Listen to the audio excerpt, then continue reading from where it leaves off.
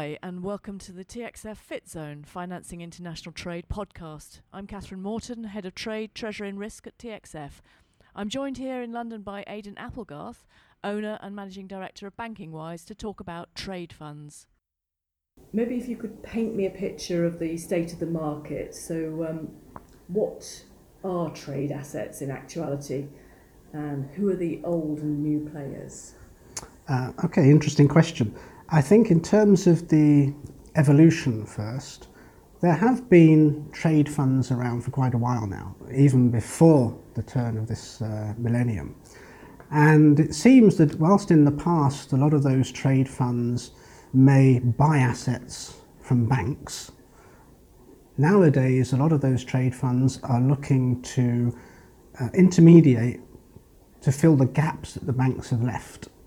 So the evolution would seem to be that there are trade funds, and I think we probably have to define what really is a trade fund, because to answer the question about assets, different players are looking at different aspects of trade as the asset. And so if you look at the trade products, not all trade products are really investable. If you have, for example, if you took the ICC Trade Register report and you look down the particular products that are there, really to be investable, you need the transparency, ideally asset-backed. You need to have some self-liquidating component. So a number of those products, import LCs for example, are they investable? Probably unlikely. On the other hand, you look at export LCs, particularly confirmed export LCs, and payment guarantees, which seem to be among the most popular of investable asset classes. And I think you then have investors who see an appetite to have that kind of asset behind them.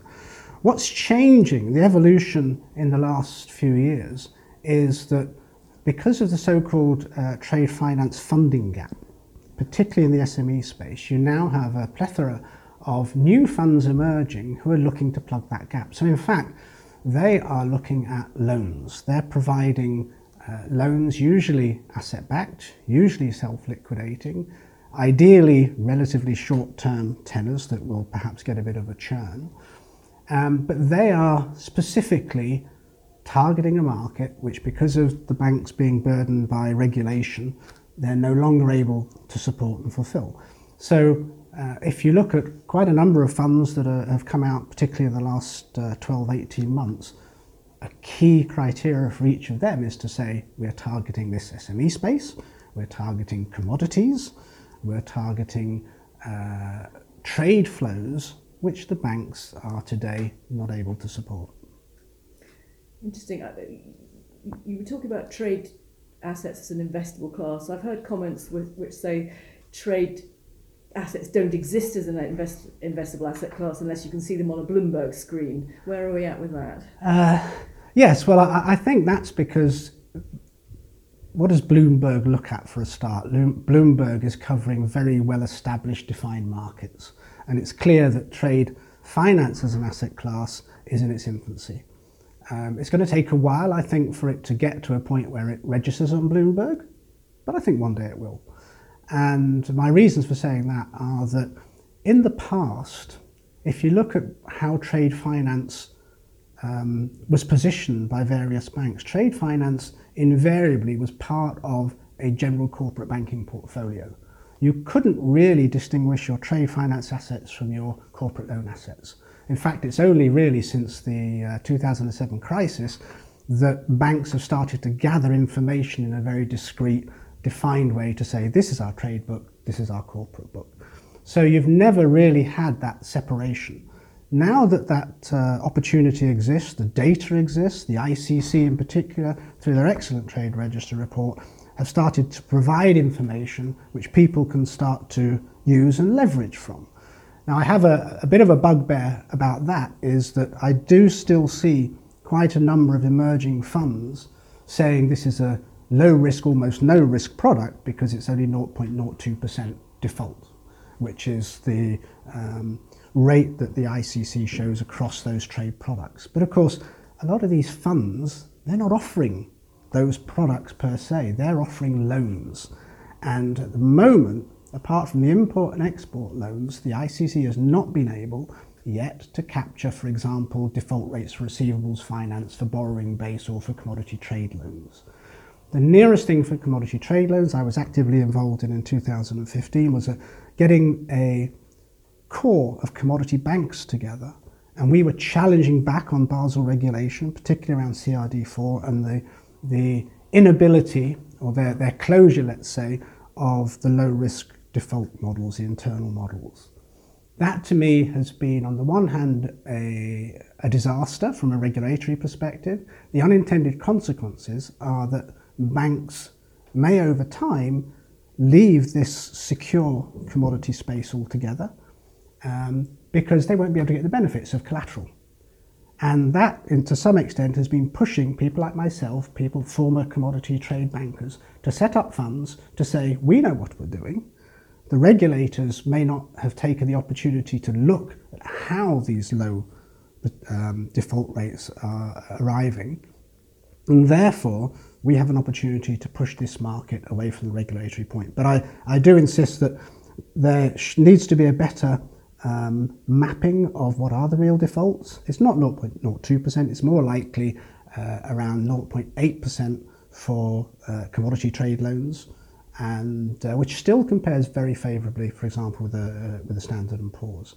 So from a Bloomberg perspective, they will start picking up on trade funds once we see that investor growth behind it, once the chatter around trade funds becomes much more positive, and when the banks start buying in and supporting, because for the moment they are standing back from even supporting the funds. I think a lot of that is a lack of understanding. So with a bit of education, a better construct around the funds, I think one day, yes, Bloomberg will start supporting trade finance assets. I mean, just winding back slightly, I mean, banks want to offload trade assets from their balance sheets for Basel reasons, but who, apart from other banks, actually wants to buy them? There are investors out there. They may be institutional investors, pension funds and others who are looking for trade finance assets as part of a balanced portfolio. And I think the survey that TXF had done with EFA earlier in the year had highlighted that there were indeed those investors who felt that they had a sufficient understanding of trade finance that they would take on certain assets and no doubt with certain parties that they could depend on. So they would come into a bank they liked, a bank that they knew could originate, and a bank that understood the business. Whether those same investors will start coming into some of the newly emerging funds to take on assets remains to be seen. But I think that as the chatter does increase around trade finance assets, we will see perhaps more funds coming in, dipping their toes in the water, probably not big amounts to start off with, but certainly coming in and testing out this market. If you're managing an investment portfolio, you're looking to have that blend of some good high-yielding assets. You want stability, you want something that is relatively safe. Trade finance, I think, meets that criteria. I've seen comments where some people said it's no risk. Well, it's never no risk, but it is low risk.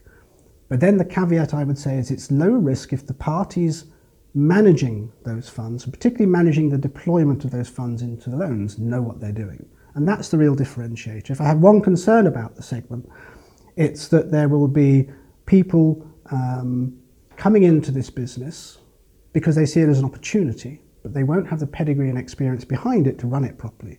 And if those people are in a position where they screw up on delivery of funds, then that's going to harm the establishment of trade finance as an asset class going forward.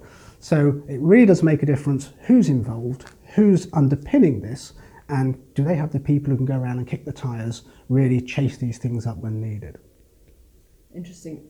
So, I mean, how do the newly emerging alternative debt funds that you were touching on earlier go about actually getting banks to take them seriously then? With difficulty. I know that from experience. There are very few banks today that will take on board any of the trade funds. Why do the trade funds need the banks? Because they need a party who can execute on their behalf. What the trade funds will be good at will be originating investors and in many cases originating deals. Now, I know, having spoken to a number of banks, and a lot of these are key banks and they're represented in the ICC Banking Commission. So despite the ICC Banking Commission looking to promote trade finance assets, I see a conflict there at the moment, because the parties involved are not really engaging, they're not understanding what are the issues around the funds. They're a bit too blinkered by saying the funds, oh, that means they'll be getting drug money in, they'll be passing funds through, they won't know the provenance of the funds, there's no transparency, there's no regulation around their deployment, etc., etc. Not at all true.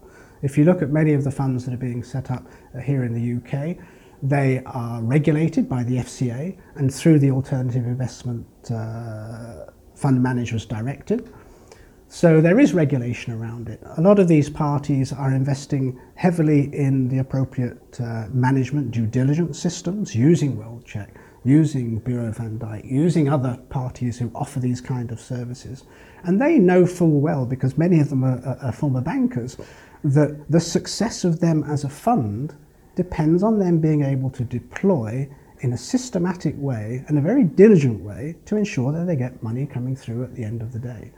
And in order to do that, they know full well that they don't want to get caught by sanctions. They don't want, particularly with a very dollar-denominated business, they don't want dollars being held up by the Fed because a party to a transaction was caught on a financial crime sanctions AML list or something like that. So I would say some of these funds, in fact, are probably even more diligent than the banks in that regard. And they do it because for many of them, they're entrepreneurs, it's their business. They want to see the success of it. Today I'm disappointed in the response I'm getting from banks to supporting funds. There's one bank, only one bank I know, and it's overseas at the moment, that will support. But for the mainstream, I think they need to get their act together, because there is room for collaboration here. These funds are not treading on those banks' toes because those banks have already rejected this segment of the market. It's too cumbersome for them.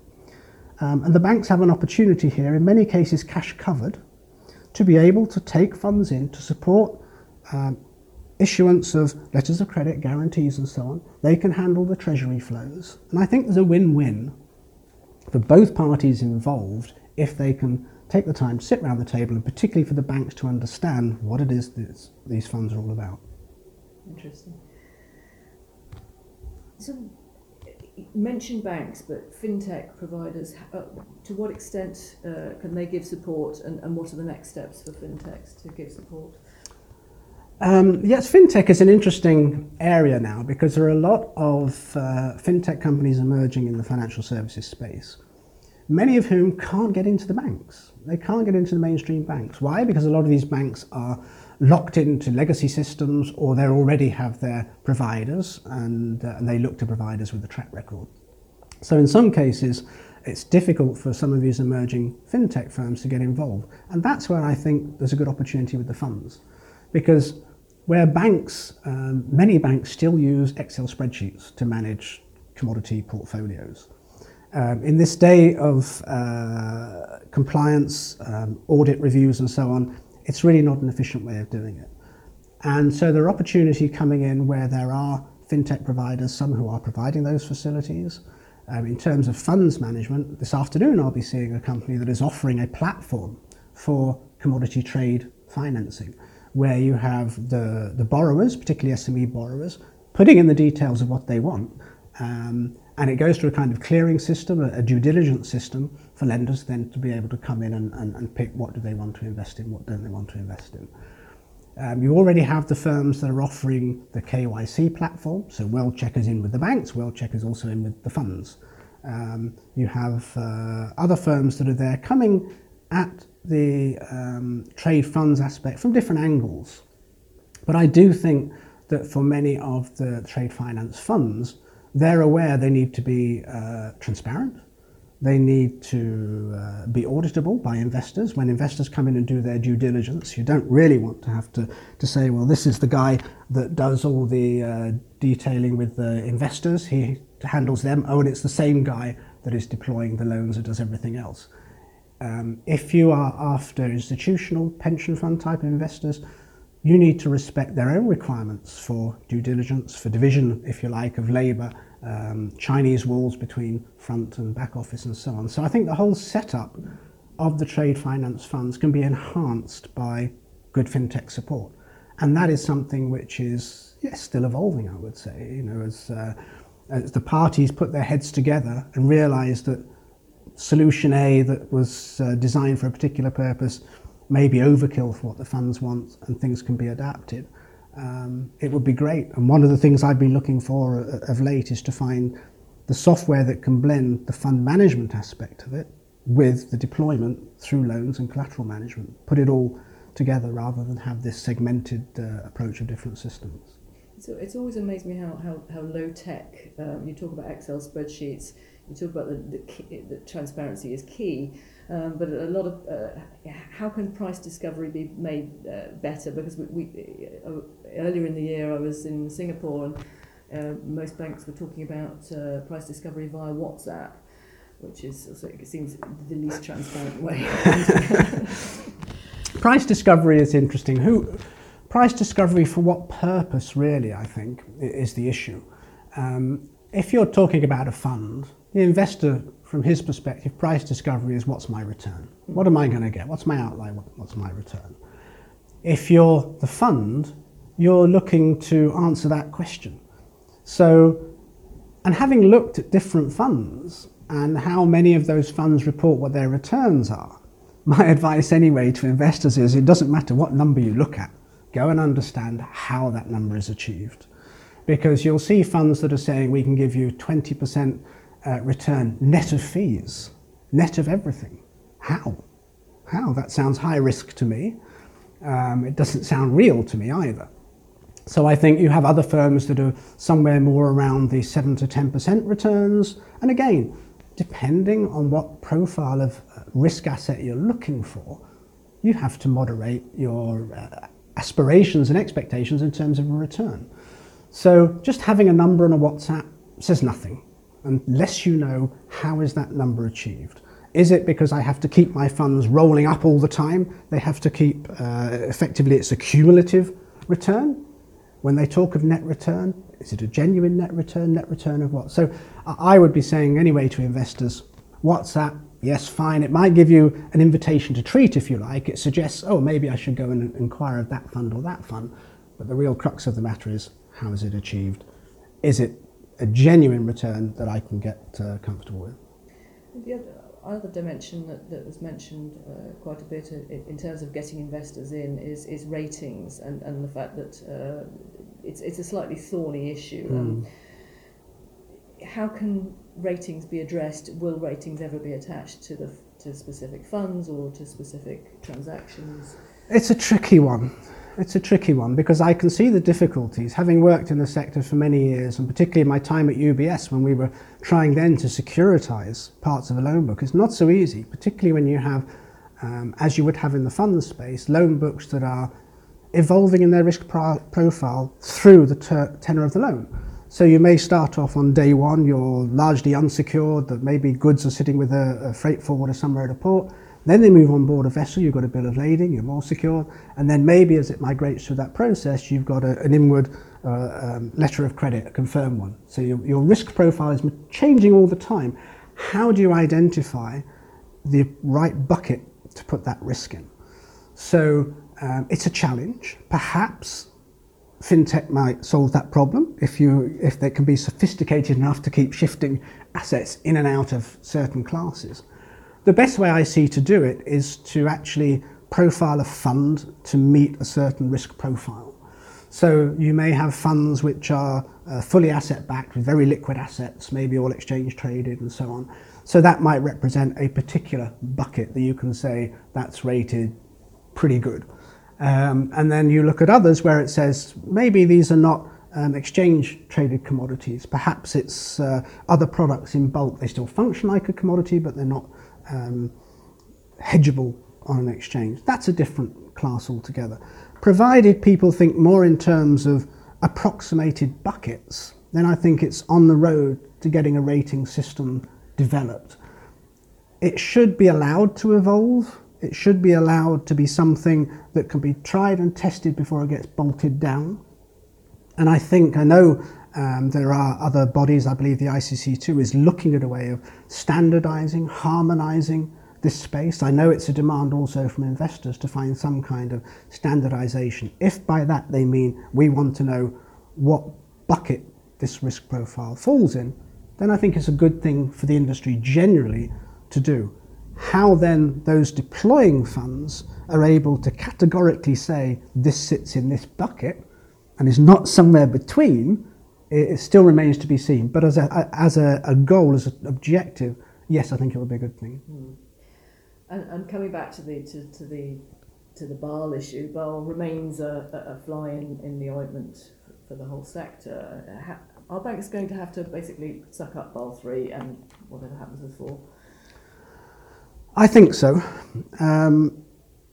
The problem with regulation as it stands today is it's a one-size-fits-all in a sector where clearly it's not all one size. And having been involved in the past trying to get the regulators to see things a bit differently, the ICC had some success in that, but it's a very moderate success compared to the unintended consequences of CRD4 and current regulation. And at the moment, the regulators, I think the biggest weakness of all is the regulators have not taken the time to sit down and understand how have those low loss default portfolios been low loss? What are the mechanisms? What are the activities going on behind the scenes that make that happen? So for example, the fact that you've got in many cases a double default, perhaps a triple default, before you have any impairment in looking at a lot of commodity trade, seems to be beyond them in their understanding. They think somehow there must be something underhand going on, which is not at all the case. However, having said that, I'm advising the funds that I'm in touch with to start thinking about regulation, because the way things go, as the chatter increases in this space, it's inevitable that at some point somebody's going to turn around and say, oh, look at this unregulated market, shouldn't we do something about it? It is regulated in terms of the fund manager by the FCA, but not necessarily what is going on in terms of transactions and so on. I wouldn't want to see regulation become the stricture that it's become for banks. It's really been overkill. Considering it was the virtual economy that screwed things up for everyone, it's now the real economy that's being hit. Why? Because that's what you can touch and measure. And I think a lot of it has been perhaps too much too late in any event. But yes, I think Basel is hitting the banks. This is creating the opportunity for the funds. I'd like to think that that opportunity will continue for the funds before anyone comes in with a heavy hand and says, right, let's start knuckling down and putting some strict frameworks around this. On the other hand, you look at some investors, if you're going to try and get some of the bigger institutional investors, they might be looking for some level of regulation. And I think the real issue here is to find that right balance. Today, regulation on the banks is overkill, one size fits all, big mistake. If they can find that blend that says this is regulated, investors can take comfort from putting funds into this market, but it's not so strict that everybody's hands are tied in the way the banks are, then that's got to be something which I think will be a boon for the market overall. So, in conclusion, you're optimistic that this sector will continue to grow? I am optimistic. Why? Because there's a huge demand among SMEs in particular, that the SMEs feel in many ways not represented by the banks, perhaps cheated in some ways by the banks. They want people that understand their business, perhaps similar entrepreneurial approach to it, and the trade funds I think can offer that. They can offer greater speed and flexibility in terms of putting together the loans, the package. They're perhaps more there in an advisory capacity as well, to be able to have that dialogue, and more liberated in a sense, to be able to have open dialogue with the customers from the fund's perspective.